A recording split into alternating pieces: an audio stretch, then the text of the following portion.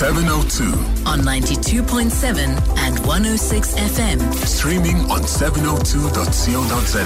The 702 app. And on DSTV channel 856.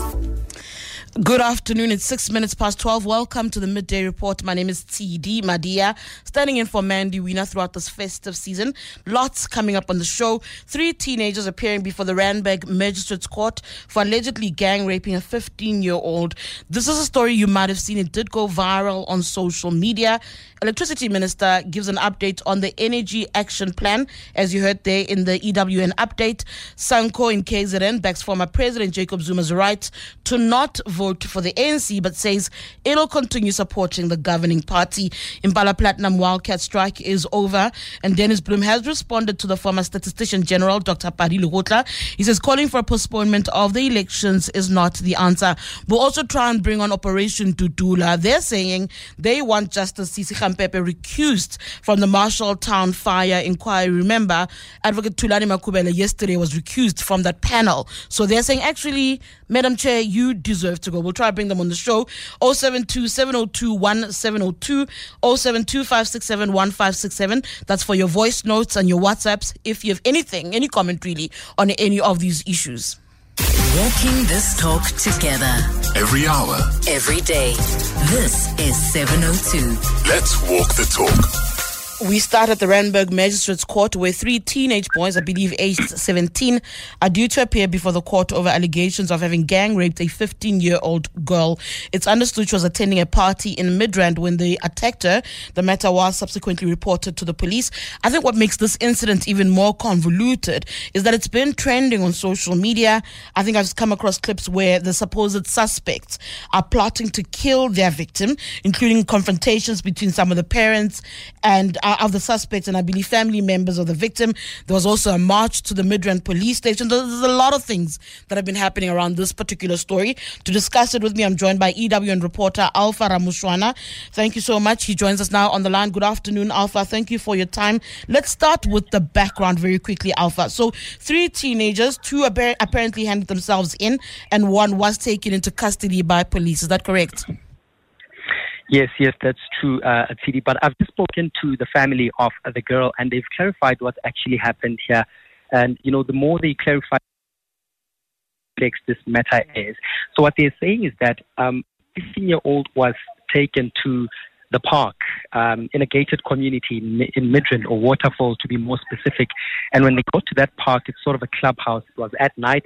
That's when the sexual or the alleged raping happened on a bench at the park. And the family says they were surprised when the girl came back home and, her shirt was torn, like she was crying, and that's when they knew that something had went wrong. But yes, the 3 boys are here at the Randburg Magistrate there, but unfortunately, because this is a very sensitive matter, it's minors, the media will not be allowed to attend the court proceedings, but meeting with the family members and some of the people who were involved here. Yes, of course. It is a matter that is involving minors. I imagine the NPA will give an update a little bit later as far as proceedings are concerned. But talk to me a little bit more about the people who are outside. You said now you've spoken to the family of the alleged victim. Are any family members of the alleged suspects also there? Have you had a chance to speak to them?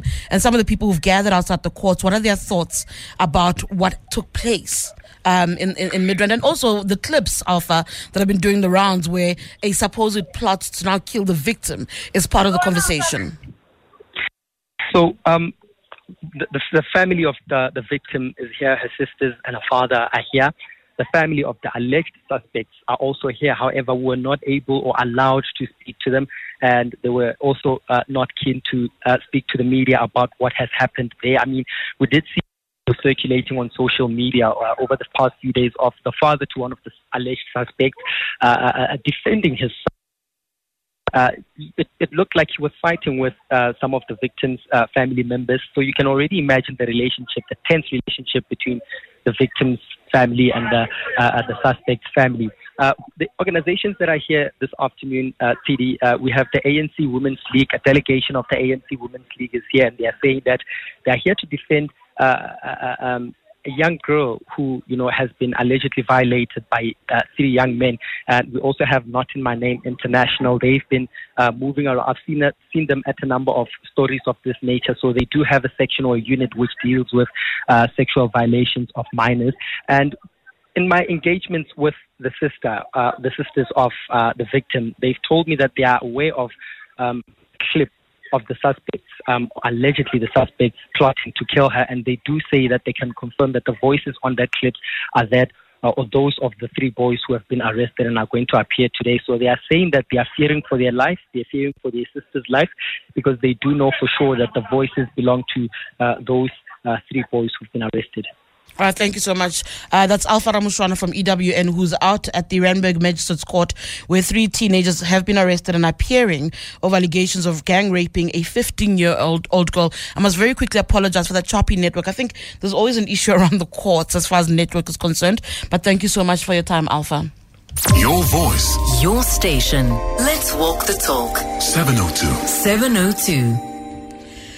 This year saw South Africa get its first ever electricity minister. Yes, wonders in the Republic never cease. And against all hope, we are now in December, yet the rolling power outages remain a feature of everyday life for South Africans. 17 years of load shedding, and this year, when Dr. Kgosientsho Ramokgopa was appointed, we experienced 86% more load shedding than any other year. This is according to a load shedding wrapped report. This morning, Dr. Ramokgopa held a media briefing on the implementation of the Energy Action Plan, the EAP. Let's first bring on Gloria Motswere from Eyewitness News. She's joining me now in the studio. She was watching that briefing. Gloria, good afternoon. Thank you for your time. We haven't had load shedding over the past few days. I mean, I remember a voice note came through yesterday. Someone's like, I'm crossing fingers. It's unbelievable. I've not had power outages. I'm even wondering what's going to happen next. Has the minister explained why over the past few, I think, days, I won't even give it weeks, we've had some sort of a reprieve? Good afternoon, CD. Yes, you're right. It's literally been a full 7 days since midday, since we haven't had load shedding, a first in a while, to be honest. And the minister was basically explaining what the situation is around that. And he was talking about the fact that there's been maintenance issues over the year and there's been a lot of units breaking down. But that has they've been working really hard to try and work on that. And he was basically explaining the situation that's happening right now. So now I'm standing before you and I'm saying that number is at 12,200 megawatts. So the system is better off, is healthier by about 3,000 megawatts. So that's the performance of the system before I get to account on the issues on the demand side. So I think it's important that we have that appreciation. And it's particularly telling that on the 18th of December, for the first time in a long time, the amount of losses have gone below 11,000 megawatts. And thanks to Mr. Ngumalo and the exceptional team of engineers at the various power stations, they have illustrated to us that it is possible for us to come under 11,000. So that's Dr. Kgosientsho Ramokgopa speaking today. The core of the briefing, though, from your take, as far as the EAP is concerned, and how long this reprieve will last. What is your sense from what you were saying? So what he was saying was basically that they've managed to kind of figure out a situation around planned maintenance. And because they have ramped up planned maintenance, that allows for the generating units to actually perform much better. And that's why we haven't seen any load shedding in the last couple of days. And the other thing he was saying that this needs to be frequent. The main thing that he was emphasizing was the fact that it needs to be consistent, because he was saying that this reprieve comes in bouts. So we won't have load shedding now, and then 2 days later there's like stage 4, stage 6, and everything is just getting out of hand. As it goes. Yeah. So he was explaining that it's a matter of consistency from this point, but he was saying that he is confident that we might spend our festive season with the lights on. So that's good. Only time will tell. Thank you so much for your time. That's Gloria Motswere from the EWN team, who was keeping an eye on the minister's announcement earlier on an update on the EAP. But let's continue with that conversation. Let's bring in energy expert and economist Lungile Mashele. Lungile, thank you so much for joining us. I think I saw in the business day where you've calculated that the country has experienced about 332 days of load shedding and at higher stages rather than ever before. We continue to grapple with power issues. Gloria just saying now that, there's a bit of a reprieve, but anything can kind of happen. We're suddenly back at stage 4. Your sense of where we are and the minister's views really on the EAP, announcement on the EAP. Good afternoon, and thank you so much for having me. So this year has been particularly difficult. 332 days of load shedding as of last week, Thursday. Luckily, there's been a reprieve for the last week. We do not know when load shedding will return. It will be a factor. It will consider variables such as demand, if there's anything on the supply side, if any units trip. The minister did mention that they have, high maintenance at the moment. I think it's sitting at about 15% is off due to maintenance, planned maintenance. You also have any adverse weather that may happen, whether extreme cold or extreme heat affecting the plant, performance. So at the moment, I'm hopeful that we are going to get to at least to next week without any load shedding. That's New Year's. That way. That's New Year's. So we're going to cross fingers that we enter into a new year on a positive note. Previously, you pointed out several issues that debilitated Eskom. I remember you and I having a conversation about some of the internal and external factors, political will being part of what was the problem. What is your sense now? So I don't think that would have changed considerably. And going into 2024, it is going to be an election year. This is a very big issue for the government of the day. And I'm sure they will be trying all sorts of means to sort it out. The problem is, this is not a 2-week-old issue. It's a 15-year. In fact, in 2 weeks' time, it will be a 16-year-long issue, and there has been no political will to try and sort it out. We currently have 4 ministers who are responsible for Eskom. There's a new CEO who's coming in on before March. There are various interventions, but we're not going to see any positive change in the short term, in essence. And just very quickly on the minister himself, I recognize that there's a new CEO, and you've spoken now a little bit about Dan Morokani coming into the picture, but Kgosientsho Ramokgopa himself, he is appointed. We're told about him in February. He's then appointed the following month. So it takes really long for him to actually be given his position. Then there's an issue of powers, which by and large has not ended. We've seen him doing endless tours of power plants and the likes. Your sense of the minister and whether or not we're still looking at what many feel like is a PR exercise. I mean, he updates us weekly, but your sense of who this man is, who still doesn't have access, mind you, to the Eskom board and needs to communicate via the primary shareholder representative, which is the Minister of Public Enterprises, Pravin Gordhan. So he doesn't have direct access still. Your sense of him and how he's fared over the year? So, because of his limited power, we cannot really attribute any successes to him. Where he becomes very relevant, and this is something a former Eskom CEO raised, saying that perhaps he should be made the board chair.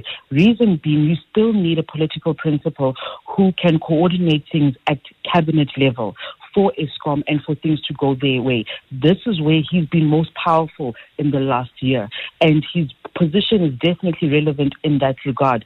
That conduit between DPE, between DMRE, and within Eskom itself. With the new CEO coming, he's definitely going to need Minister Ramokgopa there. And I certainly do not see a duplication of efforts, but I certainly see someone with that political power that will assist the CEO of Eskom in getting things done.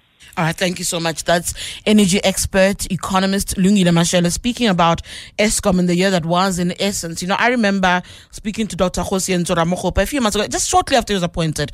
And he said to me, he's not naive. He understands the pressures that are on him. And while he cannot necessarily do what the NC is saying to everyone, that it'll be finished, it'll be done, over and done with by the end of the year, because they're looking at elections. He does, though, recognize that a governing party cannot necessarily go into elections with the kind of troubles that we're having as far as the power situation is concerned. But hey, only time will tell. Because this journey is better taken together. Let's walk the talk. 702. Day, my dear. Regarding the alleged rape of the 15-year-old girl, that girl who took her to that place must also be included in this case. But this is South Africa. They are going to say they are underage.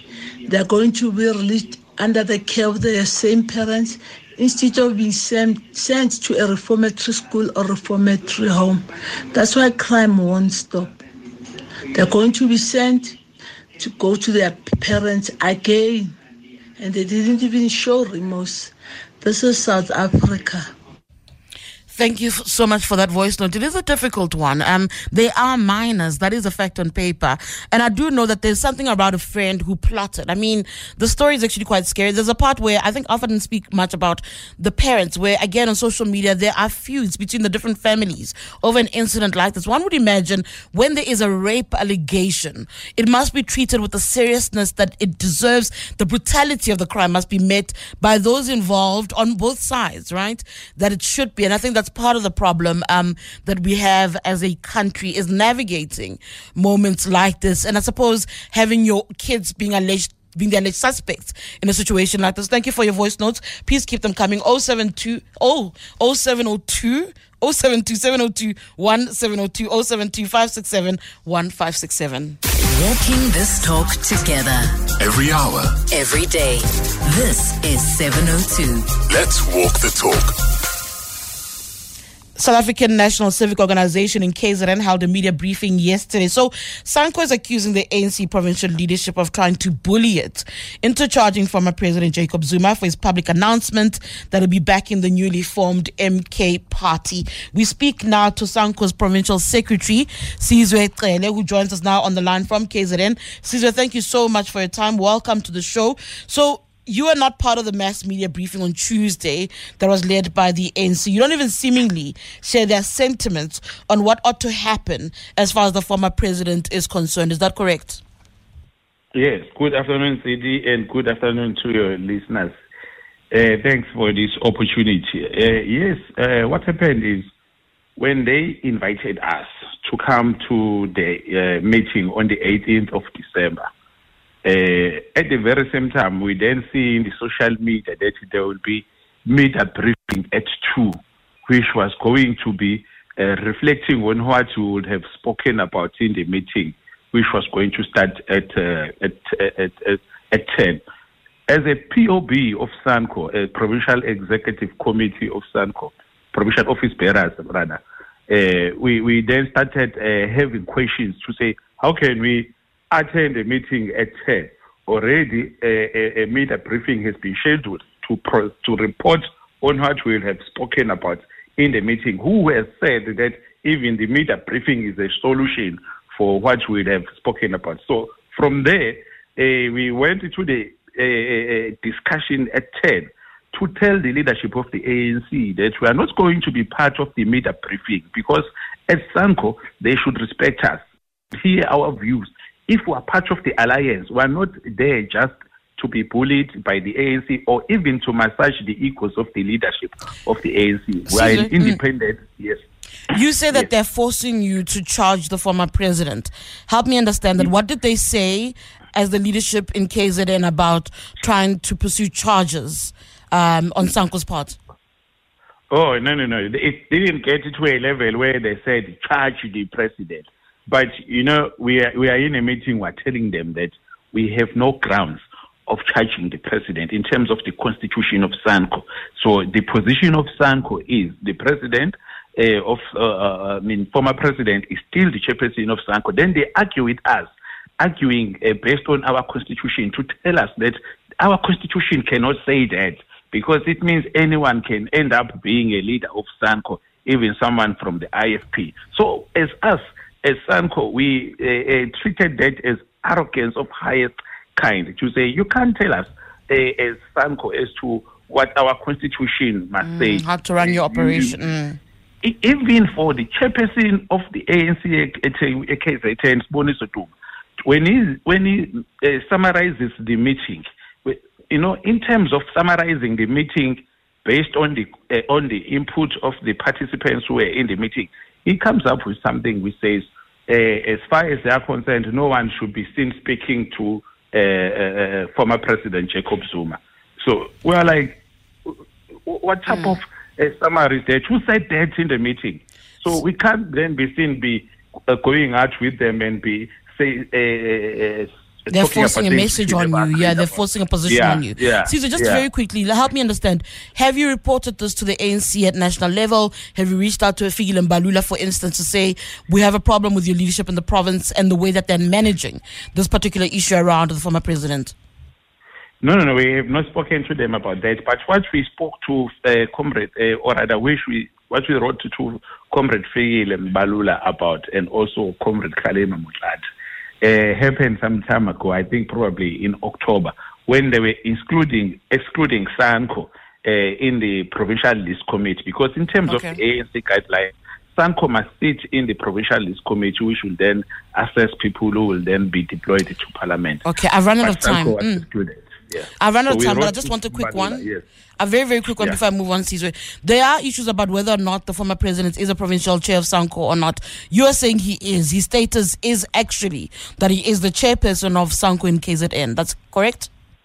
Yes, that's correct. All right, thank you so much. In much. terms of the Constitution, yes. All right, thank you so much. That's Caesar Trele from SANCO in KZN saying that actually they're not happy with the way the ANC in KZN has handled this issue around the MK party and the former president who's come out saying that's who he'll support at next year's elections.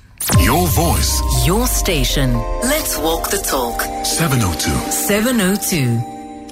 I want to quickly look at this issue. Yesterday, or rather, yes, Operation Tutula. I remember I was just saying this yesterday that this was supposedly a vigilante group that's turned into a political party that is now registered to contest in next year's elections. Well, it's now demanding that Justice Sisi Khampepe recuse herself from the Usindiso Building Fire inquiry because of her political views. Of course, if you remember, yesterday Khampepe recused Advocate Thulani Makhubela as a commissioner because of his association and support of the group. Makhubela was also found to have made xenophobic remarks on the social media platform X. I'm now joined by Isaac Lisole, who's the Deputy Secretary of Operation Tutula. Isaac, thank you so much for your time. Your objections to Justice Sisi Khampepe as Commissioner of the Chair. You say that she has political views. Help me understand what that means. Look, thank you for having me. I think it's just mischievous. Who's told to man? How Isaac?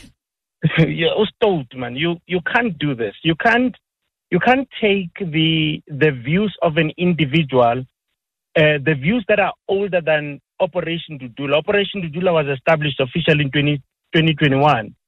But this guy has had views on illegal immigrants as far back as 2017. And you take his views and you affirm as a judge, a presiding officer, you say that Operation Tutula you now affirm that the Operation Tutula is a vigilante group.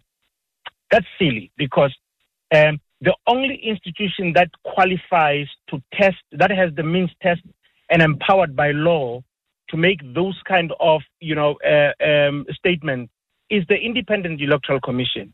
So if we passed the means test by the IEC, who is Judge Khampepe to tell us that we are a vigilante group? Because we're a competent and a credible political party that will be contesting elections next year. This is silly. Hold on, Isaac. So your exception is not necessarily to the ruling in total. Your issue is the mention and the involvement of Operation Tutula in her ruling. Is that it? No.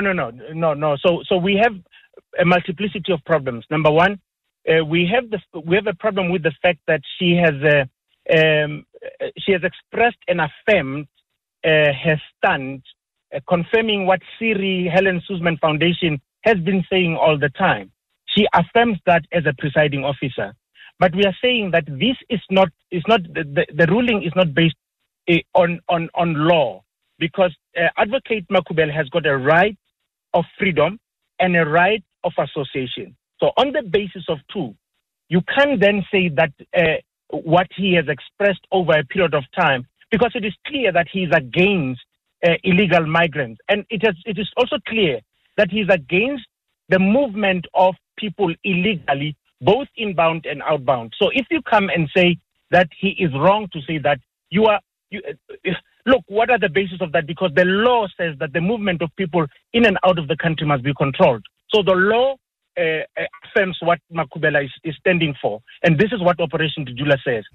What we differ with Megampepe with is the fact that she says that Makubela is wrong, and she's using her position as a judge to say that she affirms the position of these ones. It's illegal. You can't do that. It's wrong. In a few seconds, Isaac, please just tell me, what steps are you taking as you seek to have her recused from the commission? So first we're going to request that because we've been mentioned so many times, we want to be a witness. We want to be put on the witness stand because people are talking about us without us. So we want to be on the witness stand. We also want particulars of all the transcriptions of the case this far, so that we can prepare ourselves as a witness. Okay. But thirdly, make sure that she recuses herself because her position is really ideological and not legal at all. All right, thank you. I'm going to leave it at that. That's Operation Tutula's Isaac Lusole saying that they want Justice Sisi Gampepe recused as chair of that commission into the Marshall Town fire. I apologize. I'm a little bit late. Because this journey is better taken together. Let's walk the talk. 702. Hi, Didi. Good afternoon. Yeah, no, this Minister of Electricity sounds too good to be true, eh? And we haven't had load shedding for a good couple of days. And, I don't want to be funny, but I think this is the calm before the storm.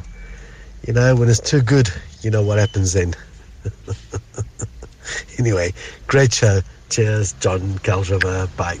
Good day at CDS Nomani and Pretoria. I think the Minister of Electricity or Kozienzo Ramokopa, he can host a billion press conferences, but the fact of the matter, he knows nothing about electricity.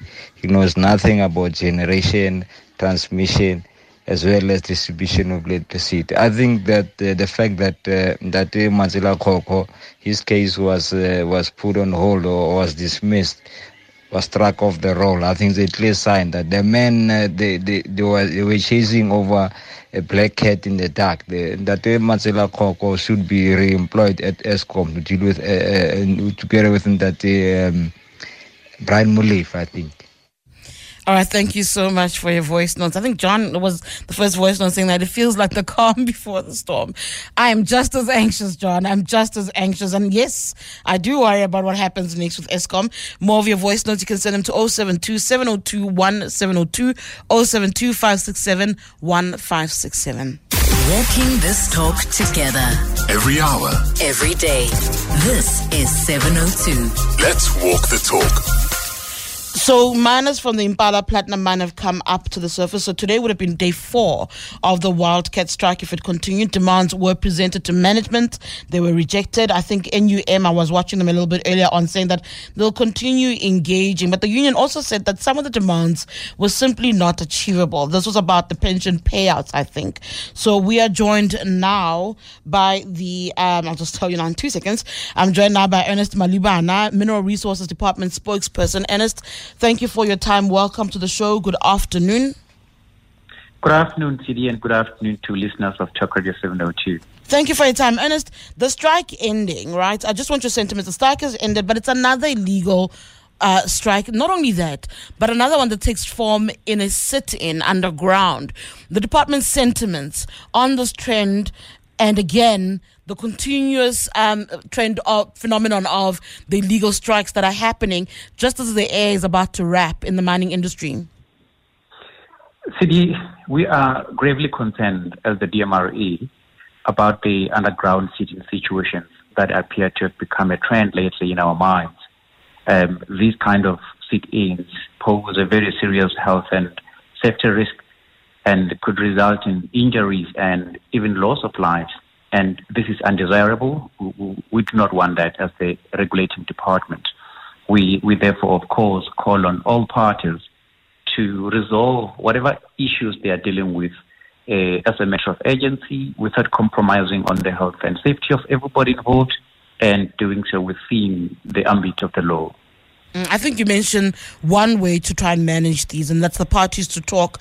But I'm also wondering, what else could the department do? Because what I've also noticed is that the unions at times are often in the dark, completely in the dark, about why their members have gone underground. I've asked unions sometimes, what do you know? And they'll say, oh, we're also taken by surprise. And I'm also seeing it happening at mines where NUM is mostly in the union in charge. Are you seeing the same thing? What are your observations and suggestions really beyond just calling on parties to hear each other out as far as demands are concerned? Of course, the unions must be able to engage with their employees, or with their members rather, frankly and honestly on whatever issues that they have to deal with. But from the department side, over and above encouraging engagement, we are working with organized business and organized labor in amending the mine health and safety regulations rather, to prohibit underground sitting situations. The Mine Health and Safety Council Board had a meeting in November, which made the resolution that the regulations must be amended to make it a point that sit-in situations are prohibited. And in the board, they are representatives of the organized business and representatives of organized labor. At the moment, we are hoping we will have the amendment regulations gazetted for implementation in the coming days, or latest second week of January 2024. And essentially, CD, we are calling in the regulations that at the end of every shaft, every employee or person working on that shift underground must be brought to surface as soon as reasonably possible, and shall not be kept waiting unnecessarily at the shaft stations where they would have been operating. And also, just quickly, CD, that no one should voluntarily remain or cause any other person to remain at the working place or any other place in the mine after the end of their shift. Basically, everybody must come up to the surface. And I think one of the issues that the minister had raised was concern around closed shop agreements. Closed shop agreements and how that needs to be dealt with via the Department of Labour. In terms of a timeline, is there one that you're looking at? I know you spoke now about amendments. Is that part of that, or is there a separate timeline or conversation that needs to take place there? So the regulation that I've just referred to specifically deals with mine health and safety regulations. So in terms of the closed shop agreement, as you have correctly said, it's a labor-related matter, and it's regulated, of course, through the Department of Employment and Labor. But of course, as the regulator in that sector, we are in constant engagement with the Minerals Council, which represents organized labor, and of course the organized business, and of course organized labor through unions, to make sure that the industry is governed openly and in a manner that doesn't compromise health and safety of anybody involved. All right, thank you so much. That's Ernest Mundibana, who's the spokesperson of the Department of Mineral Resources. I tend to go to Nogukanya Mtambo, which is my mining go-to person here at EWN. And she said to me, it's so predictable. It's a 4-step process, if you may, what's been happening with the sit-ins. She says the first one, you have day 0 where the planning takes place. Day 1 is when they all go underground. Day 2, there's concern. Police are possibly called in. Should we call the police? So you see the mining companies try to figure out what they ought to do, because there are major safety concerns, as Ernest has pointed out. The Nogukanya says day 3, you start seeing some escapees from these sit-ins where people are simply hungry. And day 4, as you've seen, they hardly ever get to, or on that day, they all surface because hunger becomes a factor. They don't have enough resources underground to stay there. But again, it is a major safety issue. It's the latest trend that we are seeing with these wildcat strikes. But again, the department says they are concerned. It is worrying. It is dangerous. Even the idea of police having to go and facilitate or manage a situation on private property is cause for concern. Your voice. Your station. Let's walk the talk. 702. 702. We turn our attention now to Gauteng Police. They've been carrying out their crime reduction strategy in Ekurhuleni today. They were in the West Rand, in Kagiso to be specific, last week. Today, Acting Provincial Commissioner Major General Tomi Mtombeni and senior management from SAPS and other law enforcement agencies were out and about in Boksburg. This is where we find EWN's Thabiso Goba, who joins us now on the line. Thabiso, good afternoon. Thank you for your time. I tend to celebrate how empty my home province, Gauteng, is around December, but I also know that criminals also celebrate what Gauteng looks like in December. Heightened police visibility is definitely a must during the season. Thabiso, I imagine the police who are out and about say that they also recognize that criminals take advantage of a quiet period in Gauteng during the festive season. Good afternoon, CD. Yes, that's 100% correct. And I think, obviously the previous conversation that we just had about mining is sort of a great segue to obviously what we're going to be speaking about right now. We're right now at the Angelo Informal Settlement in Boksburg. You remember, CD, that last year around this time, 16 people died during a gas leak by illegal miners. Now, we're obviously here to check with police what is the progress on curbing illegal mining. And I can tell you, Tidi, that the Angelo Informal Settlement is very much cramped, and it's not a very big area, but in terms of the areas that we've visited, we've seen at least about 5 or 6 gold refining illegal operations.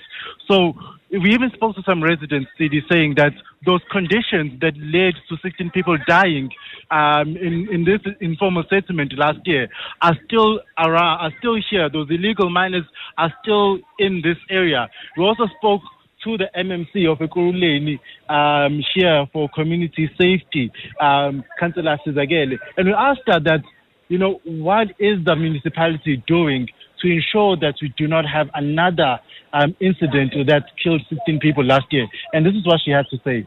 The plan we had is to reblock the informal settlements so that we'll be able to put the service deliveries, issues of water and sanitation, issues of solar lights, so that we try and minimize crime at night. But it is in a slow pace because once you move one, the next person come, but we're still ongoing educating our people that when one leave, they must take ownership of these informal areas. That once 3 shacks are moved away, they mustn't allow another shack to come in because the place won't be reblocked.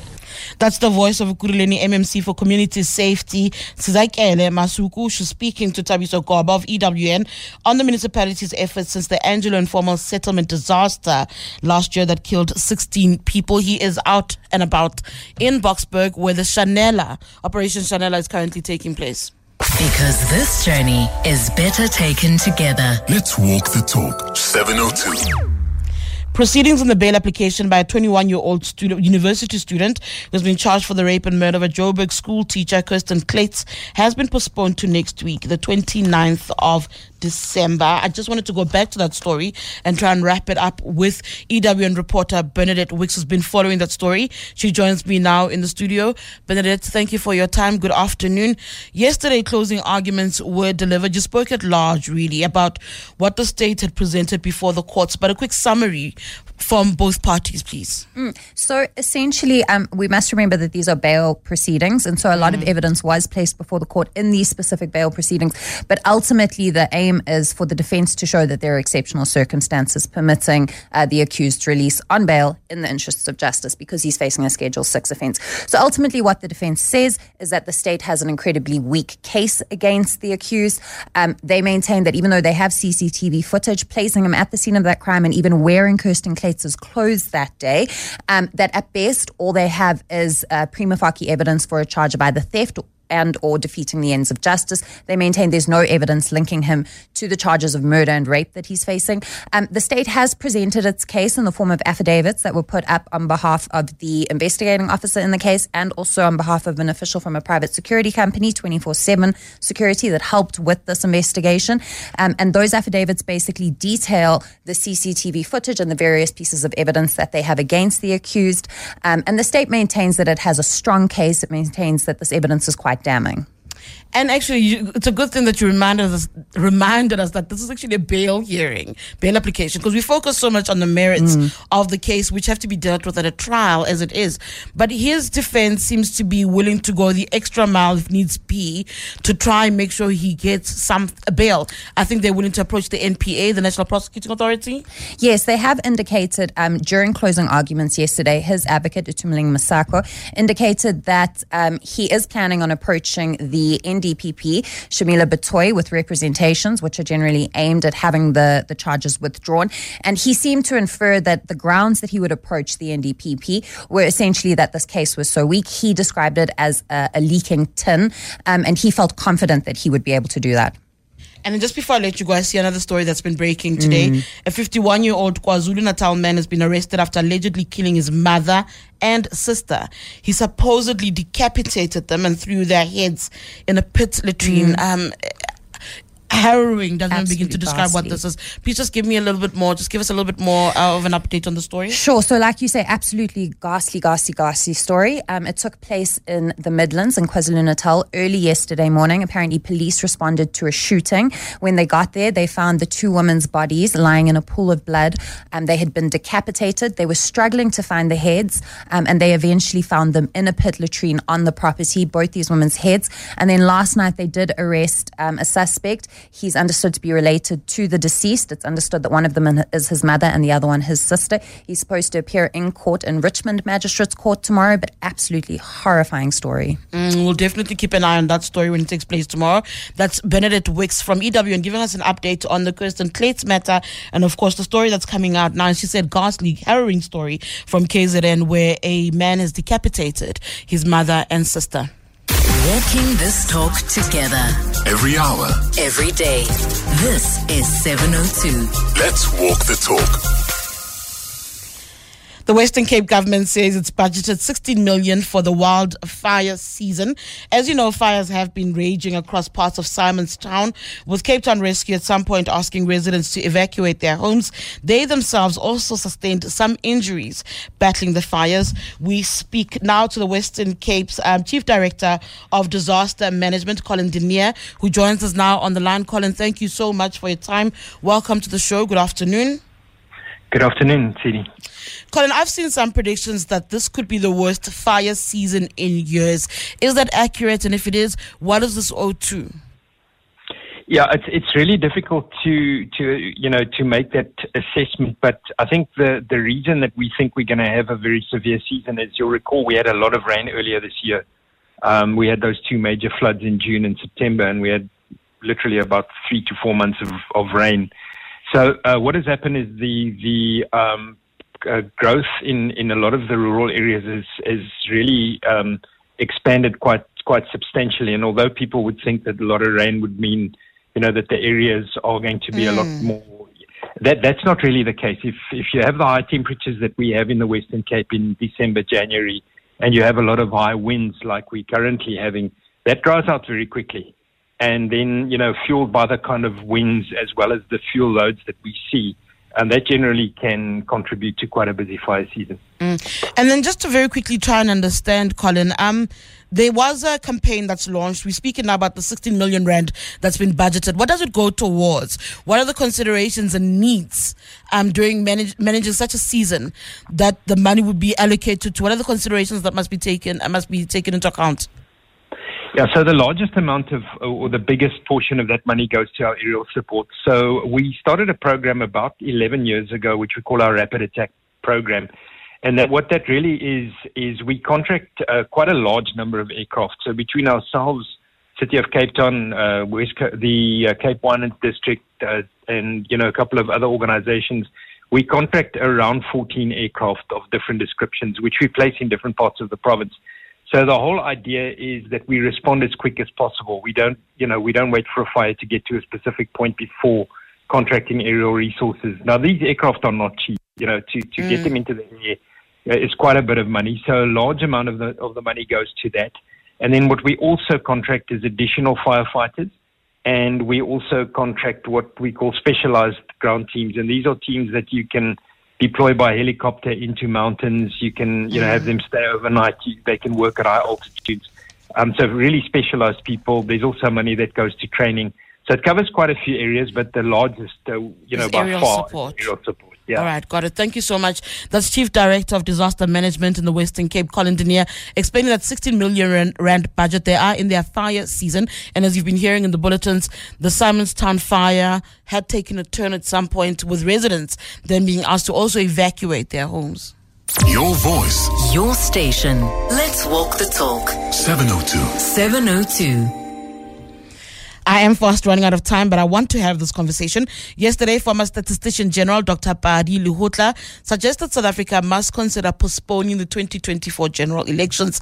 Instead, he says we need a society that takes back its power and a Codesa-like moment for the country. Now, Dennis Bloem, who's now speaking on behalf of Activists and Citizens Forum, completely disagrees with this. He joins us now on the line to explain why he thinks that postponing the elections are not the answer. Dennis, thank you for your time. Welcome to the show. So you are saying suspending the elections is not the answer. Help me understand why, because you then make an argument that they should be moved forward. Good afternoon, Siri, and the listeners. No, we disagree with that proposal, because in the first place, our country is in a very serious crisis, economically and politically. The country is standing still. We cannot have this government continue with what is happening now. What we are saying is that the government or the country must be placed on a state of disaster, because nothing is functioning. You know, that consultants are running departments. You look at safety and security, the police.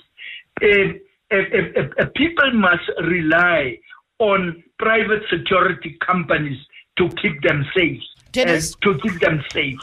Dennis? Now, yes, Siri. Just very quickly, how feasible, I'll ask you the same question that I asked Dr. Padilo Hotla. How feasible is this idea? We are fast approaching the elections. You got the May-August window for elections, and the IEC has already said it should happen at the earliest time possible under that window. That's possibly May. How feasible is your idea of suspending the Constitution and trying to move in that direction? In under 1 minute, please. The people of this country can make it happen. If the people rise and say enough is enough, this thing can happen to put the country under a state of disaster. All right, thank you so much. That's Dennis Bloem saying that South Africans must take a stand, that it's time for something different. They all kind of agree that something must happen, but the feasibility, the practicality of what they're suggesting, I don't know about. He speaks on behalf of Activists and Citizens Forum. Because this journey is better taken together. Let's walk the talk. 702. Yeah, the hour is up. It flew right past me. Lots of stories to still follow. The issue of the teenagers who are being accused of gang raping a 15-year-old. You've got the story that just emerged now, a 51-year-old man who killed and decapitated his sister and his mother. Those are stories we'll definitely be following into the week. And of course, we cross our fingers that the lights stay on.